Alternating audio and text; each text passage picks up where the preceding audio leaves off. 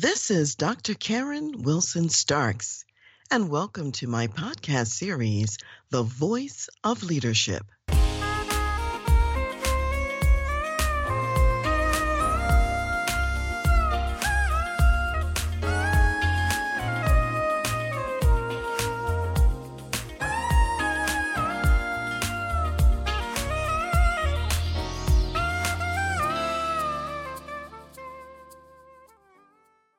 On today's show, I have a special guest from the UK. And among other subjects, we will talk about how to get things done even when you don't feel like it, how to prepare for a post-COVID world, and also what our counterparts in Europe are seeing and doing in the current business climate. So stay tuned for the whole show. You don't want to miss any of this content. So let me introduce you to my special guest, and that is Chris Cooper. Chris Cooper has 30 years of multifunctional business experience. Prior to supporting and funding successful entrepreneurial ventures, Chris worked with many global brands such as Mars, United Biscuits, and Punch. And in fact, when he was at United Biscuits, he managed an international team that expanded to a number of countries to include France and Belgium and Poland and Finland and Spain and many others. In addition, when he was at the Punch Corporation, there he was working with pubs and managing various pub organizations. And in that role, he also worked at the board level. Chris elevates business success now as an advisor, coach, facilitator, and consultant. He develops leaders and teams and builds highly engaged workforces, particularly in the insurance and financial services sectors.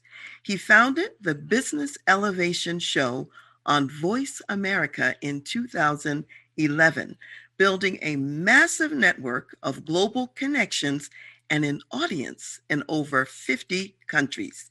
He speaks on topics such as elevating leadership, engagement, and his book, The Power to Get Things Done, Whether You Feel Like It or Not, published by Penguin Random House, USA. He is also the founder of the Elevation Collective, an exclusive network of business change makers. Chris is a fellow and former regional president of the Professional Speaking Association in the UK. So, Chris, thank you for being here. Welcome to The Voice of Leadership. Dr. Karen, it's an absolute pleasure, and love our conversations, and very excited today. You did join me on my show recently, and you did a fantastic job of interviewing me. So this is going to be great fun. Wonderful. Thank you so much, Chris. It's good to be with you again. And you're right. We always have fun. We always have a good conversation. So we'll be sharing it and finding out how our audience can also learn today from what you have to share. So first of all, I just want to ask you a little bit, Chris, about the business climate in the UK. In the United States, many businesses, because of the pandemic, have actually permanently closed their doors or significantly reduced their size or locations, aspects of their operations during this pandemic. Other businesses, however, are busier than ever. So how has the pandemic affected business in the UK? What are you seeing over there? Yeah, I think it sounds very similar to the US, though I think the drop in the sale of product is even higher over here. So what a statistic that I discovered recently is that we had a 9.9% drop in in sales from 2020 over 2019. And actually that has led to the biggest kind of dip in the economy for 300 years. So the situation right now is actually worse than post the First World War, when Spanish flu happened. You have to go back to 06 to the Great Frost, when Europe had its coldest period for 500 years.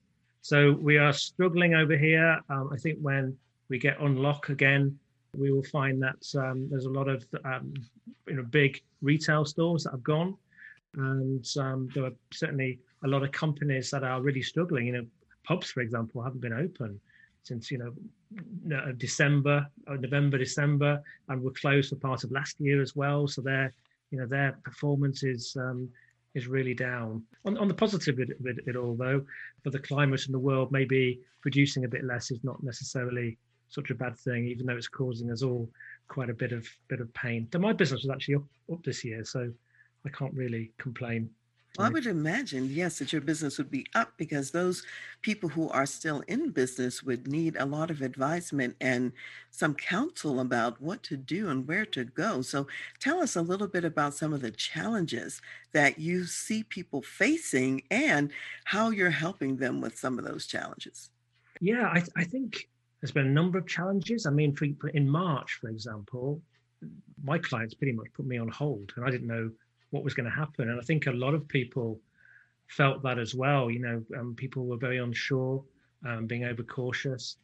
And what happened was a lot of people went on, we call it furlough over here, where they were being paid 80% by the government, but were working, were based at home.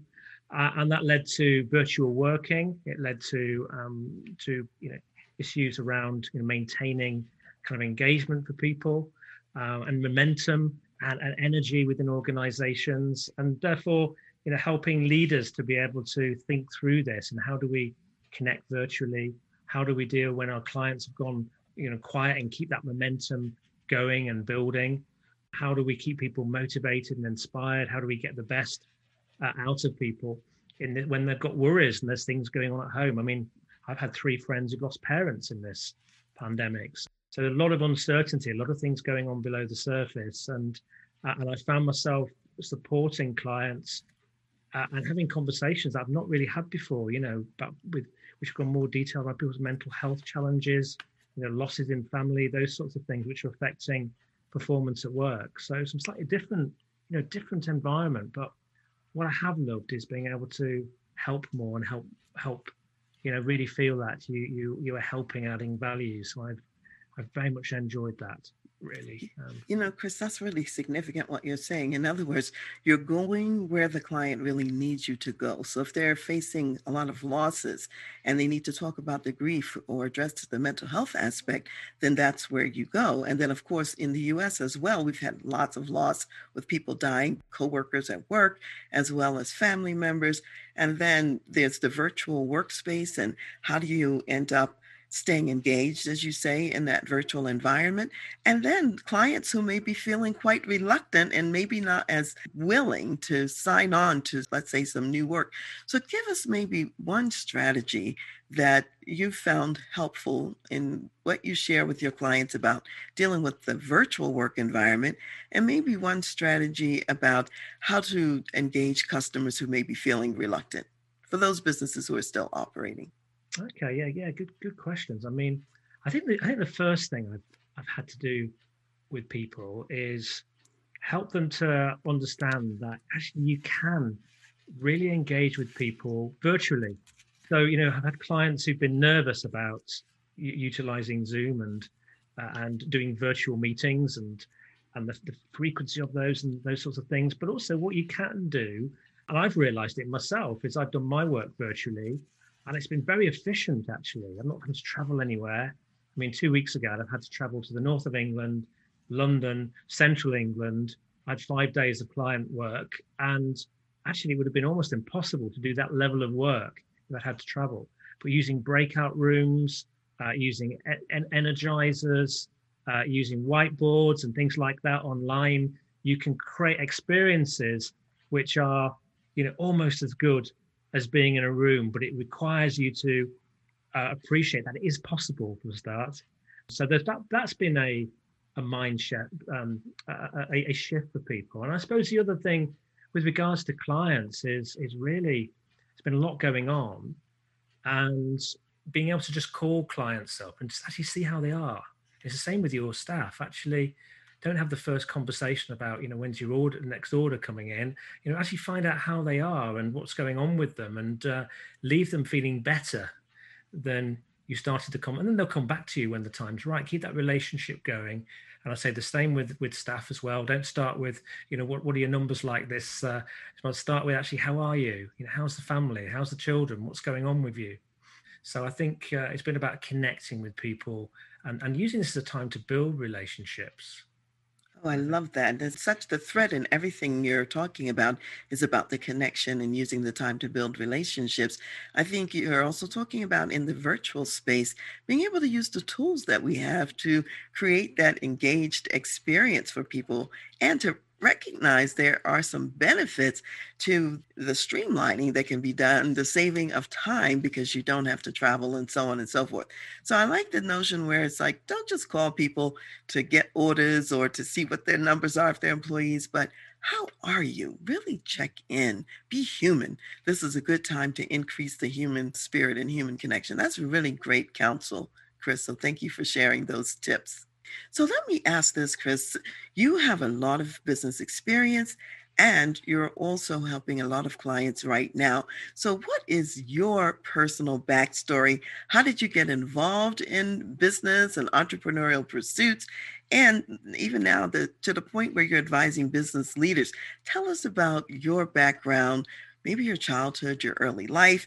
How did you get prepared to do what you're doing today?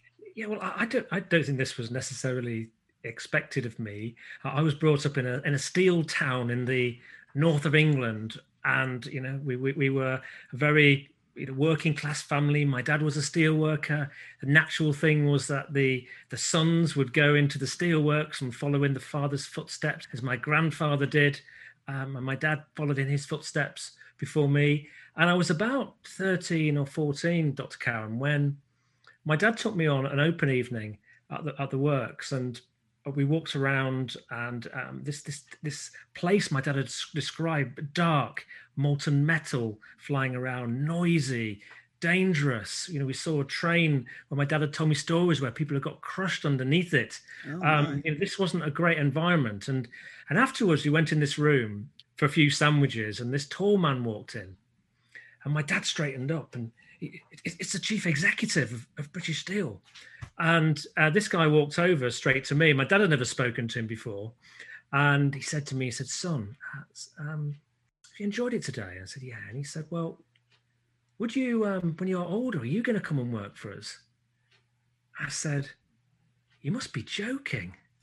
And my dad was you should have seen his face drop. He was furious. And we got in the car on the way home, and he was angry with me. And why did you say that? One day you might want a job there. And what came out of my lips, I remember, was, "But Dad, why would I want to work there? Because you don't enjoy it." And I think that was the first moment for me that I probably realized that actually I needed to get out of Scunthorpe.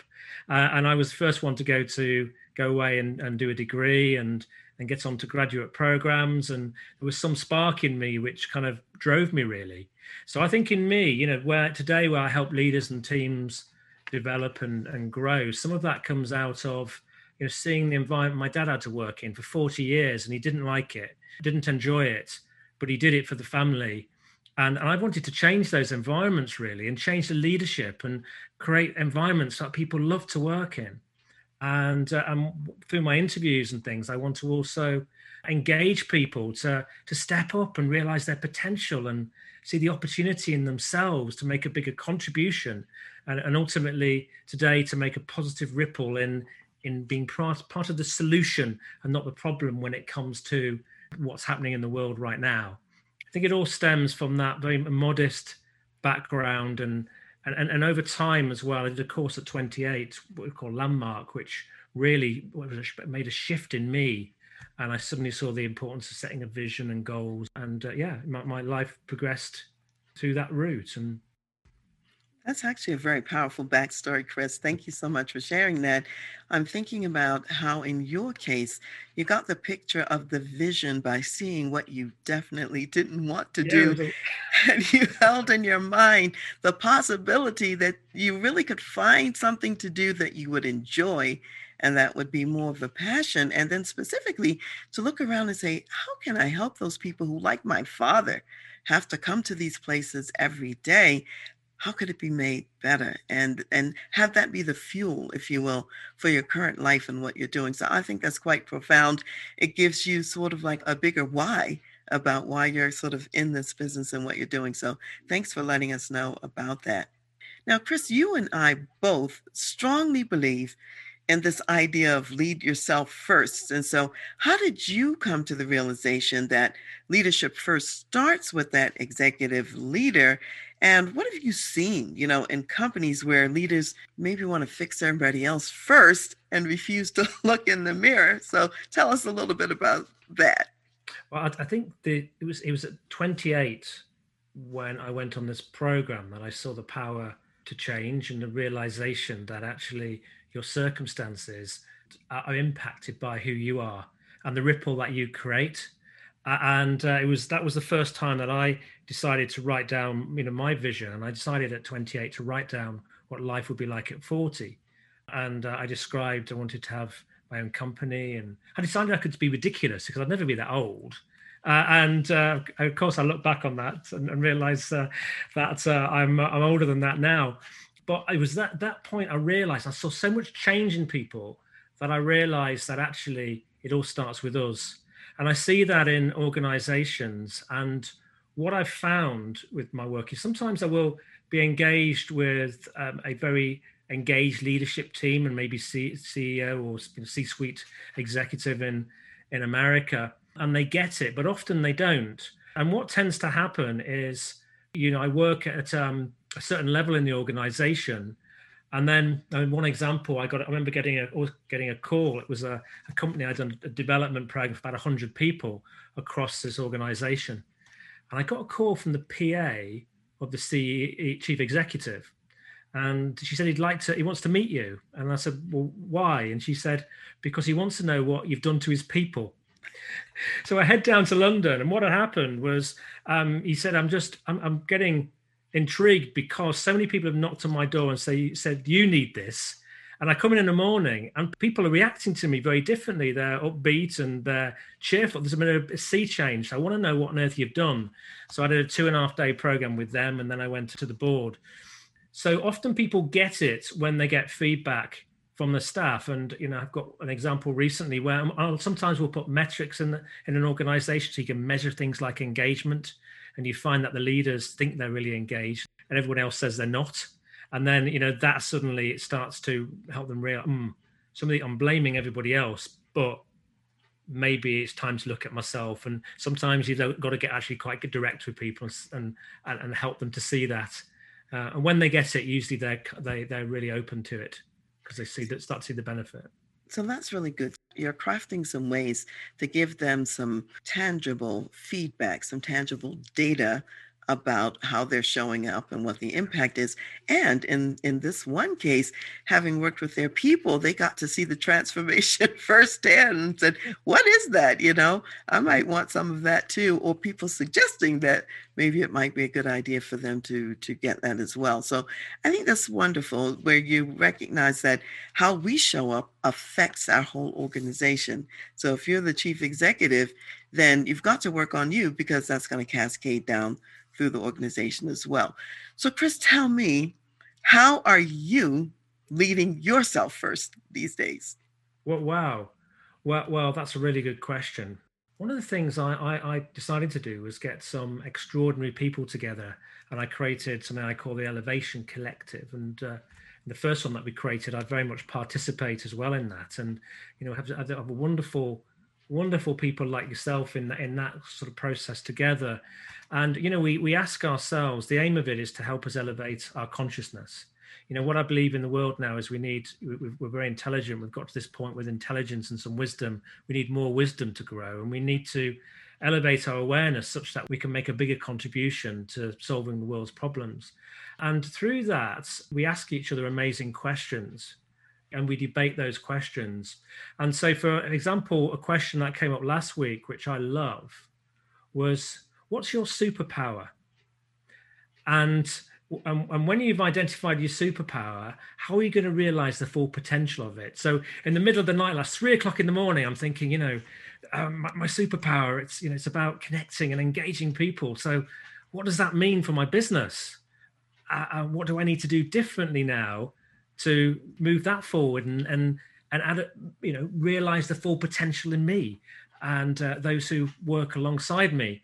So I'm always working with myself. And then, of course, you'll know this when you're working with so many clients, you're coaching, and you learn from that too, don't you? So it reflects back on you, and then interviewing people too, you learn a lot through that. So it adds to your development. I really like this concept where you're talking about the Elevation Collective and you're bringing all these people together. And there's sort of a biblical concept that says iron sharpens iron. So each person is kind of like the sharpener for the next one and for each other. And I think in that collective, you can grow faster and exponentially because of the collective wisdom that's in the room and the wisdom that you create because of the wisdom that's in the room. So that's really phenomenal. I think that's a great way to, in this season, lead yourself first. So now, Chris, you are the host of the Business Elevation podcast show, and your show is about elevating leadership. And I know that one of the tools you use is something that you call STAR. Probably have other ways that you're elevating leadership as well through your podcast. Tell us about that.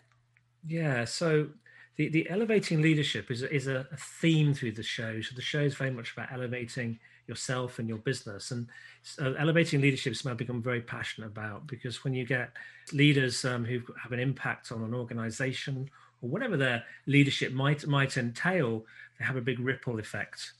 And that can have a huge ripple effect across the globe. So the STAR model came from myself and a wonderful chap called Gene Early. And Gene was very much at the forefront of NLP, if you know that. And he launched NLP across Europe and established the training centers in Europe and built a genomic research firm, ran a university in Hawaii and works globally. So we got together and we decided to have a think, what is a structure to help people elevate their leadership even further. And out of those conversations came something called the STAR model. And the reason why it's a STAR is it enables you to shine brighter, and it's got 5 points. And there's kind of 5 points around the STAR. And interestingly, we developed it. If you're familiar with Designated Survivor, the show, you should watch the Designated Survivor, because I was trying to think of a perfect leader. And with Keith Sutherland in Designated Survivor demonstrates some wonderful leadership qualities. So it partly came out of looking at, over the series, at what he was doing as well. So the first point is about know yourself, and that's integrated into that continuous development of yourself, knowing your purpose, such that you've got absolute clarity around it. So mine's about developing potential. Also understanding where you're naturally in your flow, where you are good and where you aren't, and where your superpowers kind of lie. And then the second point is around humility and bringing a great sense of calmness, of maturity, of love. Actually, we need more love and less fear in organizations for them to work effectively, and more value added. We need to think of the bigger consequences. And then the next point around trust. So understanding the truth, So, I mean, there's at the moment, it's so easy. There's so many people who, want to hijack your thoughts. I mean, I won't mention US politics, but I'll mention, Brexit in the UK. I mean, the reason Brexit happened was that 3 million people were focused on who didn't normally vote. And they were targeted through social media with lots and lots of ads to disrupt their thinking and make them feel unhappy. So they went out and voted, and that swung it. Brexit's happened. Same, I guess, with, you've got to decide what's the truth around vaccines. At the moment, there's a lot of people say they're not going to have the vaccine. I've had 3 friends who've lost parents. My wife's in the NHS. I've got older I feel a duty to actually do that. So my truth is that it's the right thing to do. But we've got to really look at what is truth and be very, very clear about that and make sure we're not being manipulated, our subconscious, by others. And then the next point is about wisdom. How we bring the wisdom that have been developed over the ages, how we use tools and techniques and models to enable us to make wise decisions, and tools and techniques to look into the future. And then the final point, which probably linked in, is in quite nice in my book, is about getting things done. How do we bring things into action that are implemented really effectively once we've made the right decisions and we've meditated on them and thought about them? And so this idea came out of this dual work, and we're working with people utilizing that as a framework now. That's wonderful. Especially, I love the parts about bringing more love, having purpose and clarity, and then the truth and wisdom. You mentioned your book, and I do want to talk about that because people struggle with getting things done effectively, and especially if it's something they don't feel like doing. So what are some hot tips about how do you get things done even if you don't feel like it? I think that's golden information. I think it was therapy for me writing the book. I needed a bit of help myself. So there was a point in time where my business was, after 3 years, was struggling a bit. And I realized that I was not doing the things I needed to do to run a successful business. I was doing the things I like to do. And I interviewed Dr. Ivan Misner, and the founder of BNI, and he was talking to me about success. And he'd identified in a big piece of research the difference between successful people and those who aren't is that successful people are great at getting the things done that less successful people don't like doing.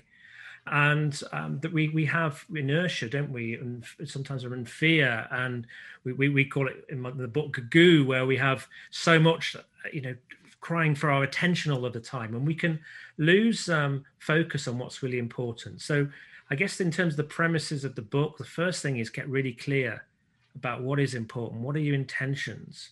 I've added to the book now, I would talk about people really thinking things through and linking them into their purpose as well. Getting that clarity around purpose is important. So get really clear about what's important. What are the intentions that you do have to move maybe your business forward, your life forward? And then what you've got to do is you've got to get really, really serious about it. You've got to write it down. You've got to maybe have people who hold you to account for it. As a friend of mine, Andy McMenemy, who ran 66 ultramarathons in 66 days, in consecutive days in 66 cities, and got a world record set. And he hung himself by his tongue by telling them that many people what he was going to do, that he had to do it. And you then, from getting yourself superpowered around it and having it clear and identified, you then need to, against each intention that you might have, create a strategy that means that you're going to act whether you feel like it or not. My favorite example is a friend of mine from Denmark, Mette Bloch, who's a twice world champion rower. And if you were to, she wanted to improve, her intention was that she wanted to be more funny when she spoke. She wanted to add more comedy into it. And she's a prolific speaker in Scandinavia. So what would you do if you wanted to add more comedy into your speaking? What would I do personally? Yeah, what would you do? What would your strategy be? I might listen to people who are funny to see what they are doing. And I happen to like humor when it's just an endemic part of the conversation. I think everyday aspects about life are funny. And so a good example of that for me is Richard Pryor. His humor was looking at what really happens every day in life and telling that everyday life story in a way that grabs people's attention. They can relate to it and they can see the humor in it. So for me, it would be something more like that, not stand-up comedian telling jokes that would bomb seriously. It doesn't align with my superpowers, but I could tell stories about real life and inject humor about that. Yes, you've got to, that's the other thing is when you set the intentions, you've got to be clear about what your superpower is really, to make sure that you're not doing lots of things that you can't do or you bring others in.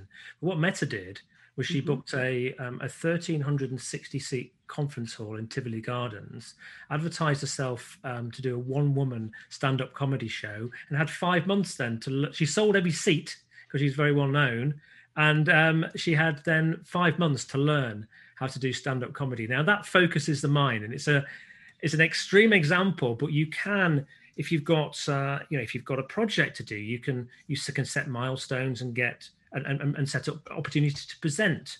You can make people aware that you're doing that project. You can delegate some activities out and create a plan, but you can create strategies that mean that you have to act whether you feel like it or not.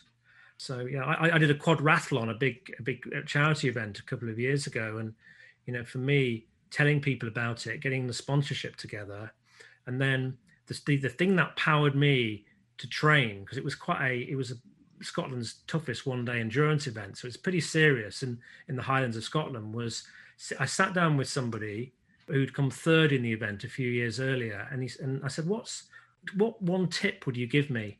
And he said, well, if you've got 9 months, if you consistently train, 4, 5, then 6 times a week and more between now and then, it'll be the best day of your life.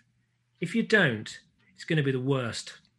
For me, that was enough, because I then I knew that it was going to be miserable. So I got up at 5:30 and I learned to swim properly, and I went out running and I cycled, and every morning in my mind I had that saying going through my head: if you don't get up, it's going to be the worst day of your life.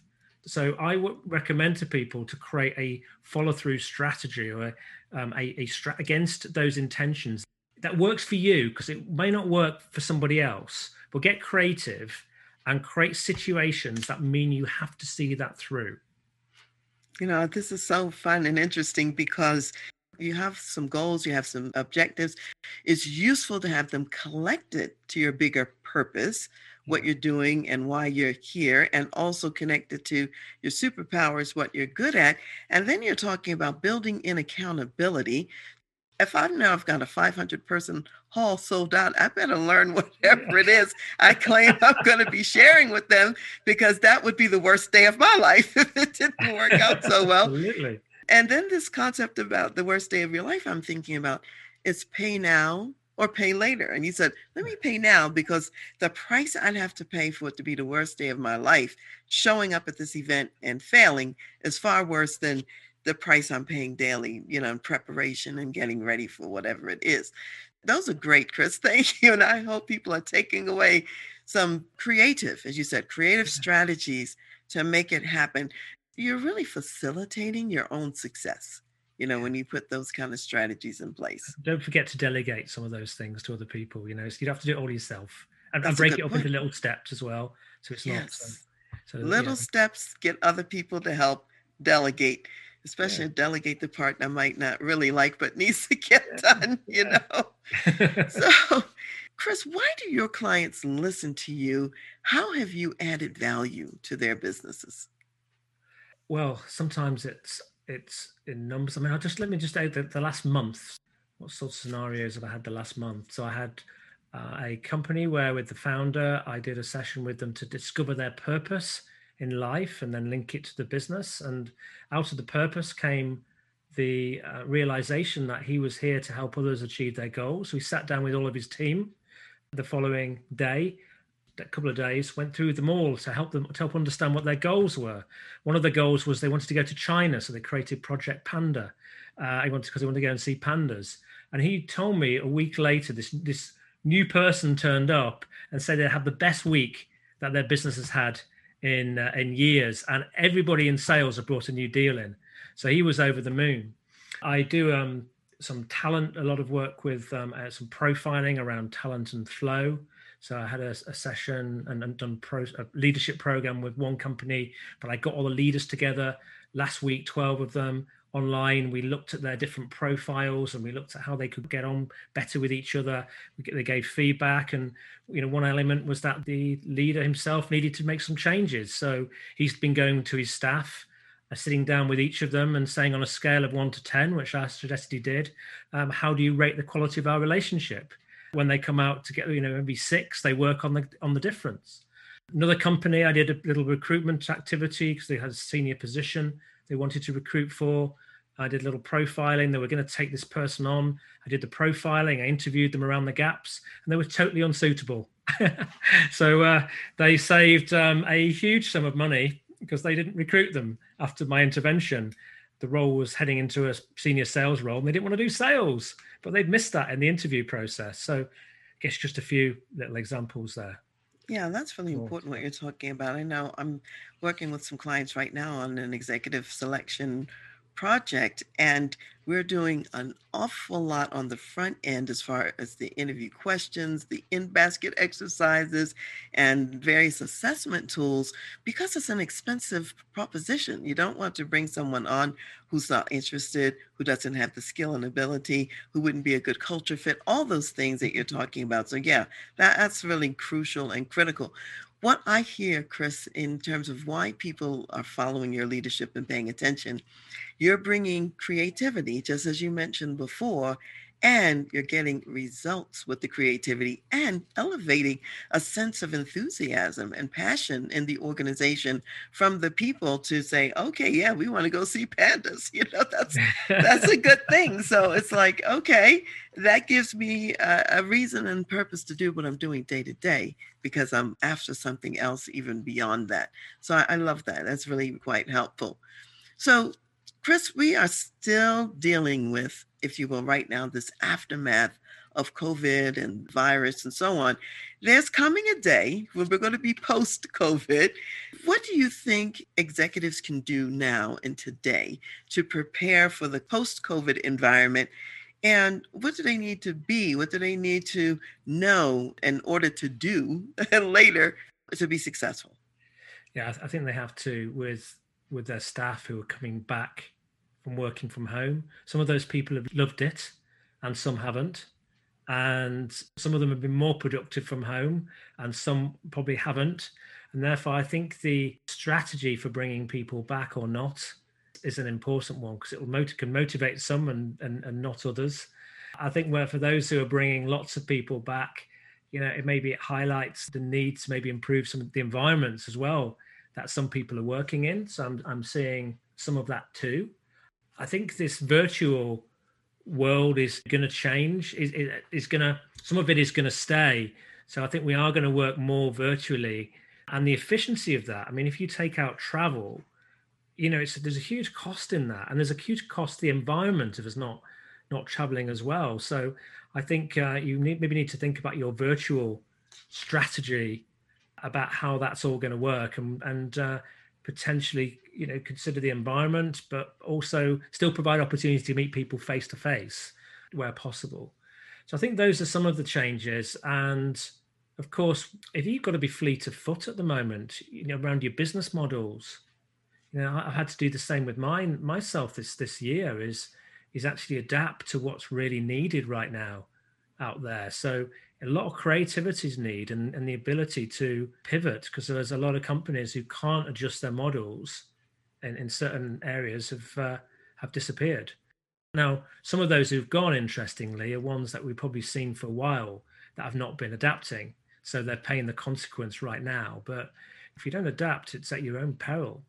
It's at your own risk. And then the other thing is about, as a leader, bringing in more compassion and caring into your leadership and creating safe environments that also engage the younger generations as well. Oh, it sounds as though, again, we're back on that theme of creativity and being agile and flexible enough to do something different to meet real needs that are out there and to take it as an opportunity to say, what can we even improve in our own company context, our own company culture, and how we're operating? What can be attractive in essence for bringing people back so that they want to come back and be in the work setting? So asking those sorts of questions and answering them collectively and figuring out how to make it more exciting on the return.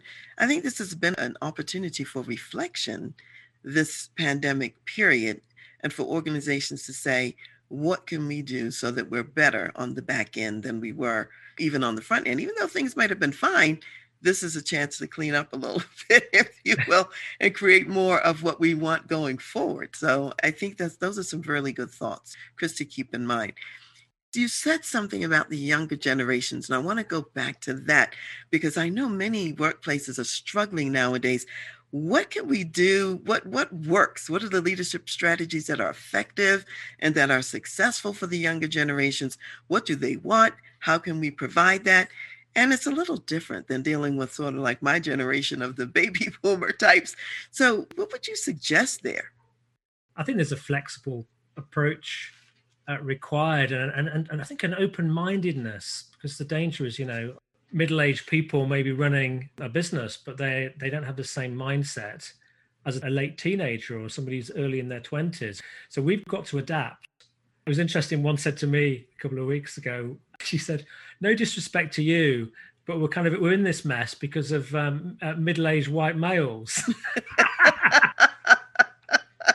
And I had to explain to her, say to her, "Look, there's some middle-aged white males who actually, are looking to change things and help resolve some of the problems that's been created. And so don't put us all in the same basket, really." And I've got a 14, 15-year-old coming up to 15-year-old boy. He thinks I'm an idiot, really. I don't think he has huge respect for me, particularly. He has his own way of doing things. He likes flexibility. He likes to be on his phone. He has the concentration span, really, of a gnat at the moment. And to keep the younger generation entertained, if you try and tell them what to do, then some of them may just say, "Actually, don't need this." Some of them have had comfortable upbringings and think, "Well, go and find another job, or I'll take up a little bit of time off." So there's some with that sort of approach. I think there's some others who I've seen who are just, amazing. It's all about attitude, actually. Recruiting people. Back to my Mars days, we always talked about recruiting knowledge, attitude, and skills. Knowledge you can acquire, skills can be developed. The tough one is attitude. So you've got to be looking at any recruitment processes, attitude, and bringing in those people who are young. And I'm meeting a number of them who are, wow me with their enthusiasm, their passion, their energy, and their desire just to contribute. I think there's great hope, but I think we have to think a bit differently to engage them and create the environment they want and the flexibility they may want to. So it's a long answer there, but. Well, what I'm hearing out of it is that really the open-mindedness is in both directions because there's mutual learning. I mean, the younger generations can learn from the older can learn from the younger, and creating that future together, if you will, is also an opportunity that I'm hearing when you're being open-minded in that sense of being flexible and adaptable. And I heard you talk about with the flex, there's the tech, because the young people like the tech aspect. And, keeping it fun, keeping it interesting, not just boring telling people what to do. I get the sense that oftentimes young people want to roll up their sleeves and jump in there and co-create it as well. I think those are just some ideas that certainly may be helpful going forward in terms of engaging the younger members of the workforce and having maybe the mindset that it's a good thing, as opposed to that it's a problem. How can I leverage this good thing that I'm getting an infusion of the new talent? I guess one more thing is as well that I think is wonderful about this generation, they're concerned about environment, about diversity, about racism, equality. I think these are just wonderful. It's so important. And generations that are maybe have got hidden bias and need to question all of that to actually gain the respect from this younger generation. And they need to also be driving to fix the mess up, to create purposes that are engaging, that contribute to the world. I'm just about extracting the most possible, creating organizations that enable you to engage with them and not put you in hours of phone queues trying to get a new mobile phone problem or problem fixed. We have to change these dinosaur ways of behaving and create that speed of response that somebody gets on WhatsApp to their friends, their attitude towards gender and all that sort of thing. We can learn a lot from them, and the world needs to change. And we won't get the full respect if we don't make that move happen. Absolutely. So, Chris, how can people get a hold of you? How can they reach you? What's your website? How can they find your books? And also the Business Elevation podcast. Tell them a little bit about that. Yeah, sure. So the chriscooper.co.uk is my website.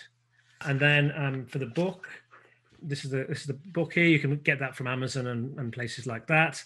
Online, The Power to Get Things Done Whether You Feel Like It or Not, which was co-authored with clinical psychologist Dr. Stephen Levinson. If you've got a question, I don't mind you email me, chris@chriscooper.co.uk. Want to get in touch. Also, a good place, maybe LinkedIn. So I think Christy Cooper One, I think, is my LinkedIn and sort of Twitter type of handle. Some available there really. So the show's available. The Business Elevation show is in Spotify, Google Play. You can go to Voice America. It's on iHeartRadio. You can see some information on the website.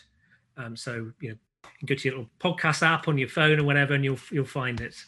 Okay, very good. Thank So, you. Chris, as we're winding down today, what words of wisdom would you like to leave for my audience of executive business leaders? Wow. I think we have to all work towards elevating our consciousness and the quality of our awareness of what's really going on in the world right now. And that includes the awareness of ourself.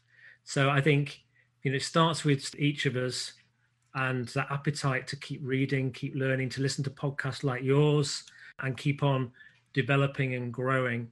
I would recommend that you do identify your superpower.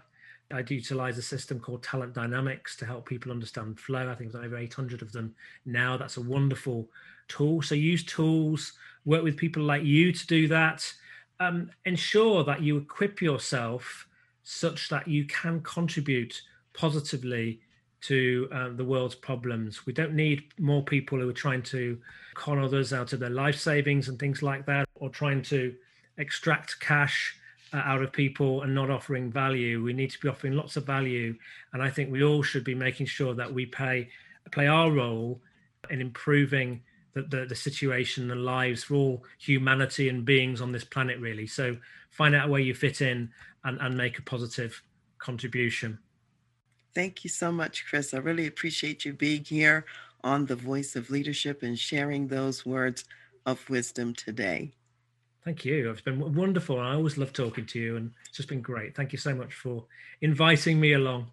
Absolutely, and you're welcome to come back at any time. So I'm sure we'll have some future possibilities that we can talk about as well. And to everyone else out there in the Voice of Leadership audience, and also for Dr. Karen Speaks Leadership, there are many takeaways from our guest today, Chris Cooper, and I hope that you're thinking about a few of them. I'll just mention the whole concept of making sure that you have wonderful people around you, people who can challenge you, people who can give you feedback, and who can hold up the mirror so that you can lead yourself first. We also know from Chris that it's important to find out what your superpower is, connect that to your purpose, and find creative and fun ways to get yourself to do what's most important, and that will lead to your long-term objectives in life. And I would say most of all, from what I heard from Chris, is we're here to raise our consciousness collectively, to elevate that, to bring more love as opposed to fear into our world. And we can do that together. So those are just a few takeaways. Listen again and take away some other items for yourself. In closing today, I want to leave our biblical word of wisdom, and it's related to what Chris said because he talked about how important it is to engage other people.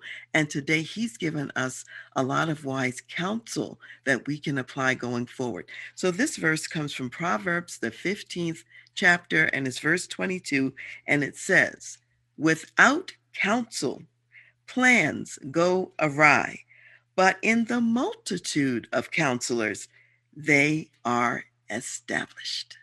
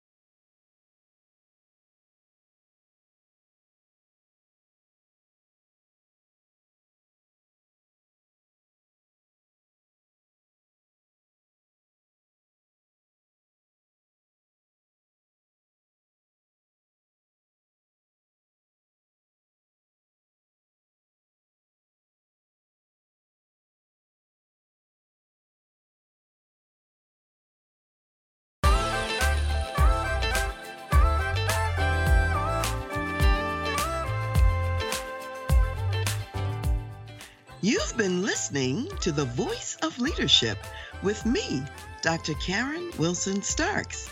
And I want to give a special thanks to jazz saxophonist Ron McMillan for granting us permission to use his gifted music on our show. Thanks for listening, and remember to go to my website, transleadership.com, for more strategies, insights, and leadership resources.